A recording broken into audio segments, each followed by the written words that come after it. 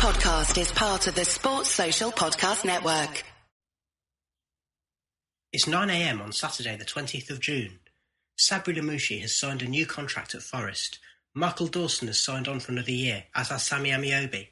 And 5 other players have committed themselves to the end of the season, including Ben Watson. Forest play Sheffield Wednesday today in a mini-season that's like no other.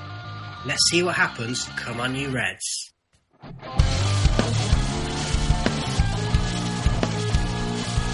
Welcome to Rich Ferrara's Forest Ramble podcast. You may have noticed that football is back and Forest are back. And as our friend, the Maradon in the Midlands says, the new normal feels very much like the old normal. I'm joined by Mr. Stephen Topless. How are you doing? I'm good, very good. Excellent. Now, before we get into talking about the match itself, I know that you were one of the people, and several people I know, who fell foul of the problems with the iFollow platform. Stephen, what was your experience like? Not great. Waiting 3 months to watch Forest again, and then the iFollow system to let us down and give us a blank screen for a good chunk of the first half. But I mean, to be honest, I was expecting something to go wrong. I think it's just an iFollow thing, maybe a Forest thing.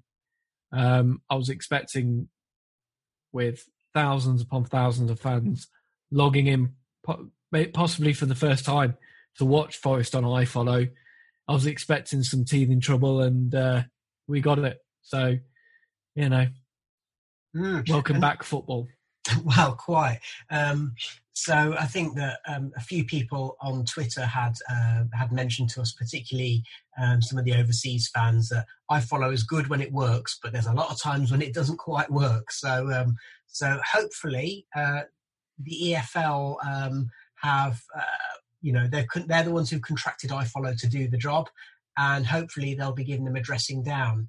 I was saying that it does put the clubs into a really, really difficult position, because obviously as fans, we pay our money to the clubs, but they don't provide the service. I follow a third-party provider. So if you're a fan and you've paid £10 to Forest, or this is part of your season ticket money, then you can only complain to Forest, but Forest is kind of out of their hands. You know, that's where the clubs do have to step up and go to the EFL, go to iFollow and say, hang on a minute, people are relying on this service now. It's got to be up to scratch and do the job. Yeah, I agree. And I would also say that under 18 fans aren't being allowed to be given an iFollow code, because I think it's to do with the fact that there's advertising for betting and gambling sites on iFollow. So it means that if you're under 18, you've paid money for your season ticket and you're not getting the iFollow code, not even via your parents. Forest have said it's iFollow's fault. iFollow have said it's Forest's fault. And they might be onto something, because apparently Millwall sent iFollow codes to the parents of under 18 fans. So there's something funny going on there. And there's some people who are passing the buck somewhere. I just want to give a very quick shout out before we move on to the NFFC Supporters Trust, who've been doing a lot of liaison between the club and fans about this, because they're very much aware of the fact that fans are getting excluded deliberately or otherwise. So to the trust, thank you for your hard work on this. We do appreciate it. Let's get on to the stuff that we really want to talk about, which is football. And if you'd said beforehand that we'd get a 1-1 result away at a team that we haven't beaten for a while, then you'd probably have taken that, wouldn't you, Stephen? You probably would have, yes. Given how things played out, though, and the fact that Forest were a couple of minutes away from taking all 3 points, the result does feel a bit more like a defeat. But saying that, Wednesday were worthy of the point, and I think on the day a draw was a fair result. Wednesday probably shaded it as well across the whole 90 minutes. But Forest were at times were good, sticking to the game plan, which we know that they like, to utilise when on the road, making themselves very difficult to beat. Got the goal through Joe Loddy, which was a really nice finish and actually a good take from him initially, picking up the clearance and carrying it forward to go on and score. It's just a shame that Forest couldn't hold on, because when they did score, they retreated and stayed retreated pretty much for the remainder of the game, and that contributed to them conceding and dropping 2 points. Yeah, and the Maradona of the Midlands, the Maradona of the Midlands couldn't join us this evening, but I'm sure he'd be pointing out that it boils down to the same problem that we've had all season, which is we're not always brilliant at keeping the ball, particularly when we are in a defensive position, and that did become apparent again. So some things don't change. With regards to team selection, obviously, due to injury, there was no Sambaso, which we expected, but there was also no Ben Watson, which we didn't expect. Do you think that contributed to Forest maybe lacking a little bit of composure in those defensive situations? I think so, yes. If you look at the team that finished the game, I mean, even the team that started it, there isn't, aside from Graben, who's playing up front, there isn't somebody with that real kind of experience, that know-how to help you see a game out, which I think Watson would have brought to the team in had he been on the pitch. That's where potentially you could have brought on Michael Dawson for the last 10, 15, especially when we were more defensive, to just shore things up that little bit more and just have his experience out there on the pitch guiding the rest of the team and getting them over the line. Obviously losing Watson was a blow on the day, because his experience, I think, would have helped us and possibly would have been the difference between, in the position that we were, between taking all 3 points and taking the one that we eventually did. I will, as I so often say in our podcast, I'll come back to the Dawson issue a little bit later, because I think you've raised a really, really good point. But also thinking about that starting 11, is there anything to read into the fact that maybe Brennan Johnson was chosen in the number 10 role, and maybe that once again Sabri didn't give a chance to John Bostock? Anything that we can take from that, or do you think that's just team selection when there's a lot of games coming up? I think it's team selection with the games that are to come. I don't know if you can read too much into the selection for this one game. If it's a similar pattern that emerges for Huddersfield next week and the games that follow, then you can probably say, yes, there's a reason why Carvalho's not playing number 10 or Bostock isn't getting a start. But I think for the moment, we just have to wait and see how things play out. I think given that Ryan Yates has been in the team a bit more than Bostock this season, why he was given the start. Brennan Johnson, when he's played, has generally done okay, and he hasn't looked out of place. So I wasn't too a little bit surprised, but I wasn't too disappointed he was in the team. I was quite looking forward to seeing how he got on. He had some decent touches and a few good moments. So it's just, again, Thiago Silva having to play that slightly deeper role. I don't know if that really gets the best out of him.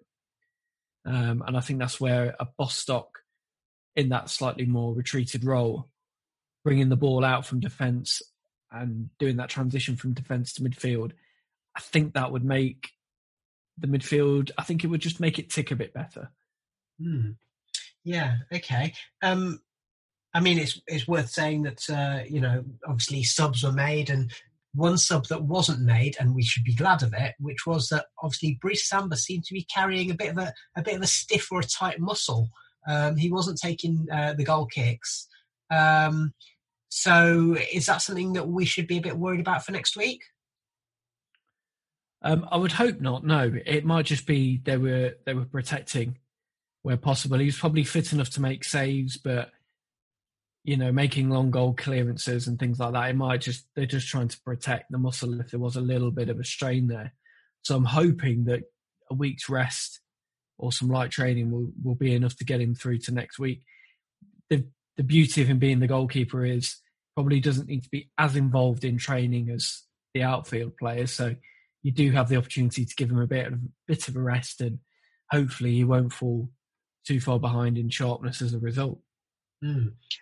So, I mean, one of the things that, on that subject of subs and on the subject of fitness, not just from Forest match, but in the EFL and in the Premier League, we've seen a lot of late goals. And to me, that just goes to show that, especially if there's been a warm weekend, that actually fitness, without having a proper pre-season, you can do as much running and home gym work as you like, and you can wear your GPS trackers and your fitness trackers and all of that kind of stuff.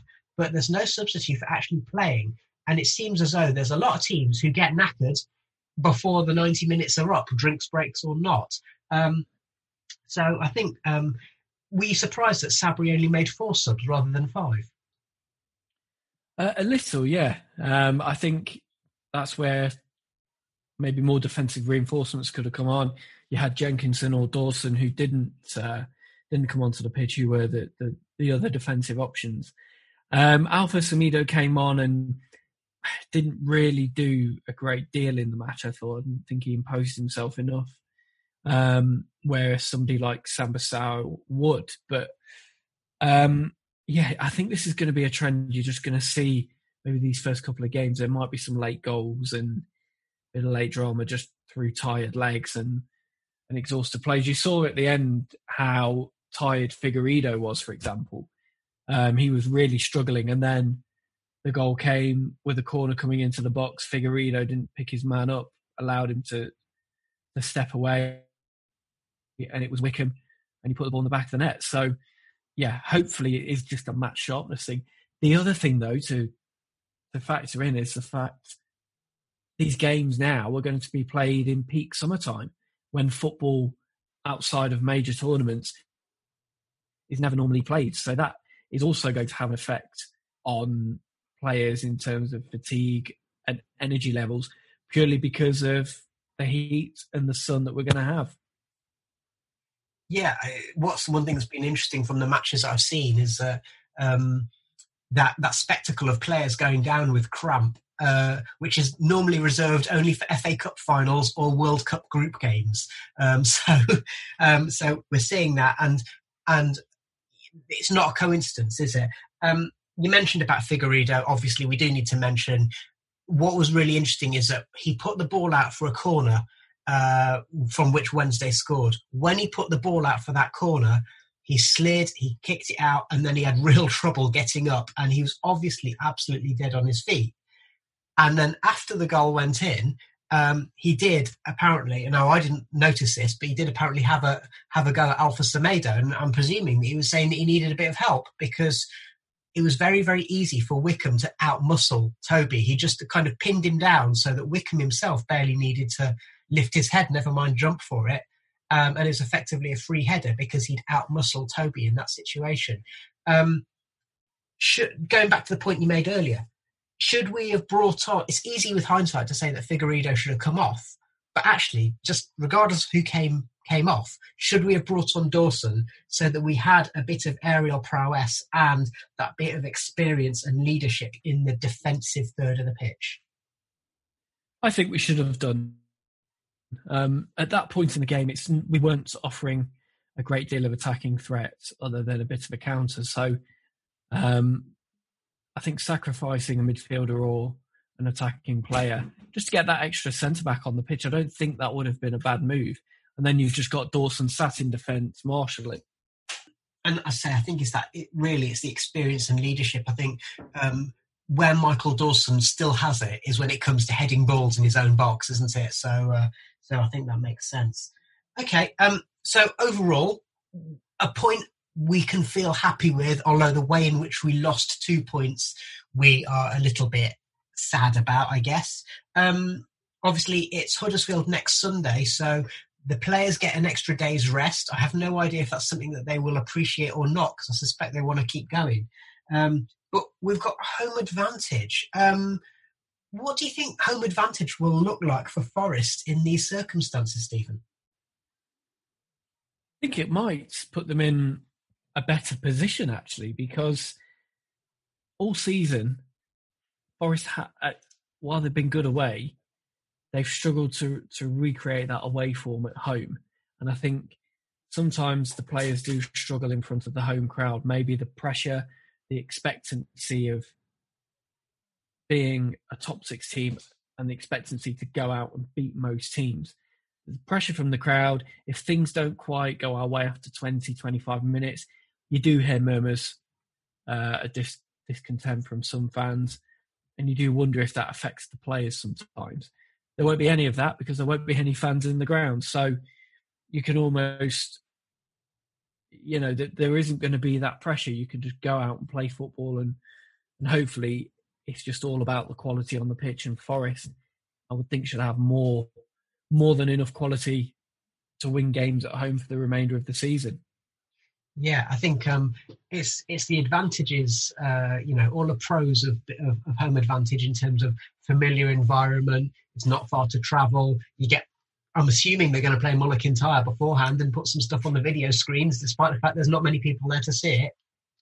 But without our notoriously twitchy supports getting twitchy, Huddersfield, like Sheffield Wednesday in many ways, they are physical when they need to be and direct when they need to be. Although I'd argue that Sheffield Wednesday probably have got a little bit more quality, particularly players like Bannon and so on, that maybe Huddersfield don't have. So I think Forest are going to have to be strong again. Obviously, we need to see if Sabri's learnt anything from the experience at the weekend in terms of team selection, using substitutions, communication, the kinds of things that we're all learning and all of the coaches in all of the divisions are learning. And we await to see what it looks like. Just very quickly, Stephen, we talked about it in our last podcast a week ago, but Sabri has signed his new deal, Dawson signed his new deal, Amiobi signed his new deal, and Watson is with us until the end of the season. Who knows what's going to happen with that one longer term. Are you happy with all of that so far? Yeah, I think that just puts to bed any doubts over where players are going to be next season, where the manager's going to be as well. That's a really positive move that the club have taken to get Sabri signed up.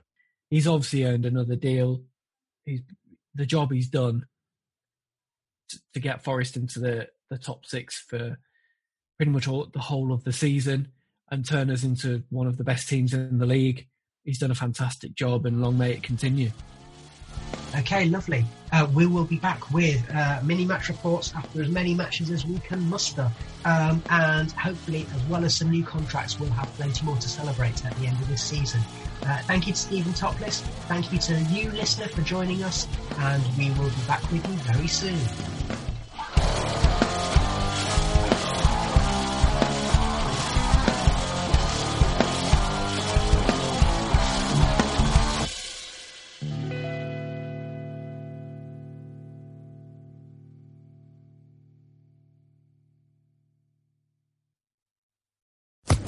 Social Podcast Network.